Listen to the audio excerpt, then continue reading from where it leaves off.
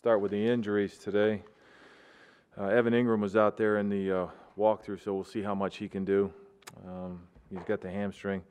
Rest of the guys will be, competing out there to some degree. Some might be limited or whatnot, and then you'll see that Cody Latimer's back. We're going to start his clock, get him practicing in case we need him here down the road, much like we've been doing with Jonathan Stewart. So, with that, I'll take your questions. Even before the injury, Evan's snaps were decreasing each of the last 2 weeks. Is his role, what is going on between him and Ellison that maybe has helped Ellison surpass him in terms of snaps played? Yeah, I think what we're trying to do is use the players and the strengths, of the players. And I think Evans had good production with fewer snaps and trying to get him to do the things that he does well. And then Rhett, it has nothing to do with one being more valuable than the other. We're just trying to use their strengths that they possess. One of the things with Evan is people always kind of wonder, could he be a wide receiver? Is that something you've given any consideration to switching him to wide receiver? Yeah, I think he has skills to be a wide receiver, and whether we list him as a tight end or not, you see quite frequently he's lined up in a detached position. We're aware of that and try to take advantage of those skills. Where in Chad Wheeler's development is he ready to face the challenge he will have on Sunday? Well, I think he's been challenged each week, so I think he's developed throughout the season. I think he's gotten better each week. I mean, he's with that group of guys that have played their best 3 games in the last 3 weeks against some really good opponents. Let's not forget that the D-line we just faced, it was another tough task, another tough challenge to block, and I thought he hung in there well, and I thought he played pretty well for the most part last week. So you just keep developing. You try to study the matchup that you're going to face. He'll face both defensive ends, 52 lines up on both sides, depending on what they're trying to accomplish.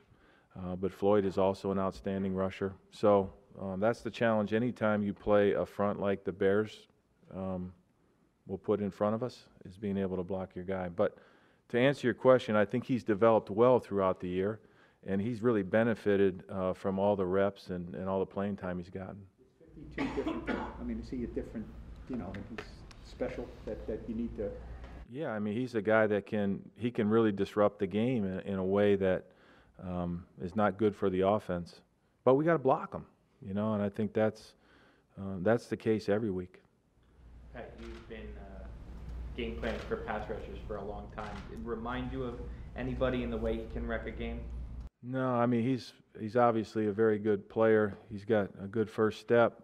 He can bull rush you, and go and then work your edge, or he can just work your edge. And then I think what he does a good job of is keeping his feet moving, and then as the play develops, being in a position to either sack the quarterback or find the running back. So, no, he's a really good player. With their quarterback a little banged up, do you prepare for the same offense, but I assume it will be limited if you get the backup? No, I think the offense that they run is very familiar. I've coached in the West Coast system, where Matt came from with Andy Reid, but he's also got his offensive coordinator is a guy from the Oregon family that I worked in that system with Chip, so I see elements of both. They've gotten to more of a zone read type run game. Their run game will be very similar to what we faced against Philadelphia, very similar in a lot of ways, because Doug and Matt and Andy were all together recently. And so, recognize the plays they're running. Certainly we have to defend them, and they've done a really good job. They've got some talented guys that they get the ball to. I think the real challenge when you play against a guy like Trubisky is, if it's not there, I think he's got the most rushing yards of any quarterback. He'll pull it down and run with it. He's got a good set of legs that'll either keep a drive alive or they can use him in the zone read game. Whether they choose to do it because he's coming back from the shoulder thing, I don't know, but we'll need to prepare for it. What's your relationship with Matt? I think he was an intern with the Eagles maybe at the end of your career. What's your relationship with him? What do you remember from those days? Have you stayed in touch? Yeah, no, we've always stayed in touch. I think we have a professional friendship. we're really from the same family of coaches, and then we've all gone, we've both gone on and done different things. But very impressed with what he's done. He inherited a team that had a really, really good defense. And again, I played against these guys twice a year for the last 2 years. Very similar. The defensive structure is the same, and they added a couple more really good players. So that's the challenge there. And then I think what he's done on offense, he's come in and kind of used the strengths of the quarterback that they have, and kind of provided a little bit of excitement and juice to the team. Pat, your next 5 opponents, starting with this one, they're all kind of in the playoff hunt in the mix, whether they're at the top of their division or not. Do you relish the role of spoiler, or do you bring that in front of the players at all? No, I don't think we don't. Again, I'll just go back to what I'm saying. We're trying to beat the Bears, and I don't know what the spoiler thing means. It's kind of I'm looking at the positive approach of us winning, and then worrying about. I'm not really worried about the team we're playing, whether we, hurt their chances to do something else. What I want to do is be better than the team we're playing this Sunday. You said yesterday that you think, as of late, Eli's playing better. Mm-hmm. Is that from the bye week, with the 2 wins and last week? Is that the demarcation you have, and why do what do you see about him that's better? Well, I think much like defensive football, offensive football, it's all coordinated and it starts up front. I think we've done a better job up front, blocking, whether it's a run or a pass, and I think that contributes to the success of a quarterback when we choose to throw it. He's had to throw the ball less, but he's been more efficient doing it, and I think that's a really good formula.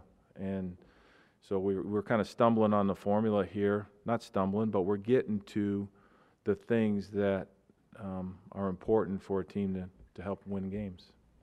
Coach, this defense has struggled of late, especially late in games.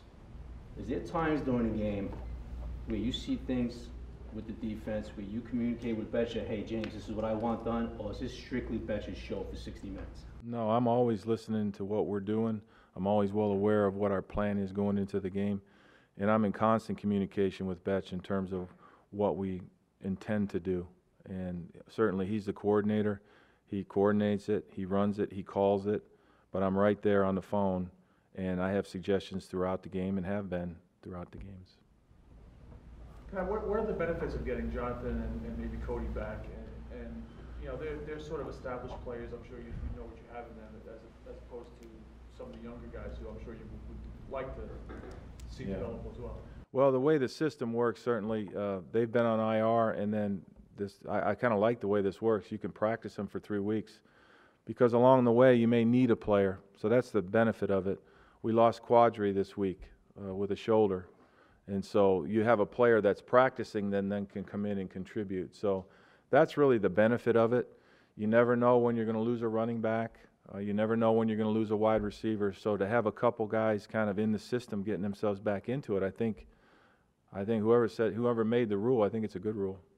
Where is Stewart in his progression at this point?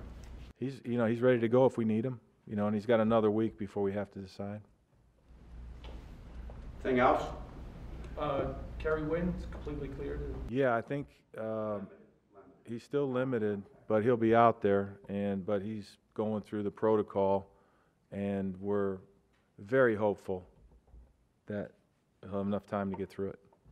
Pat, I got to ask you, yesterday on the radio when you were talking about Rosas, your answer has been perceived as taking a shot at Odell when you mentioned dehydration.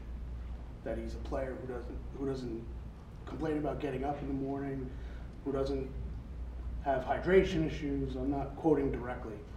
Was that in reference to Odell, or was that just a No, not at all. answer? Not at all. I'm fond of him we're in the, it's not a shot at anybody. It's my perception of things. We're in an age now where sports science rules, right? And I'm from an age where it doesn't matter how much sleep you got, doesn't matter what you did, you come to work and you perform. And that's what I see in Rosas. He's got that football player mentality. That answer had nothing to do with any other player other than to compliment the fact that he's a tough son of a gun, and I appreciate him as a player. I think whoever perceived that was way off base. I just think I like kickers that are actual football players, and that's what he is. He's a big, tough guy that has kicked the ball well for us.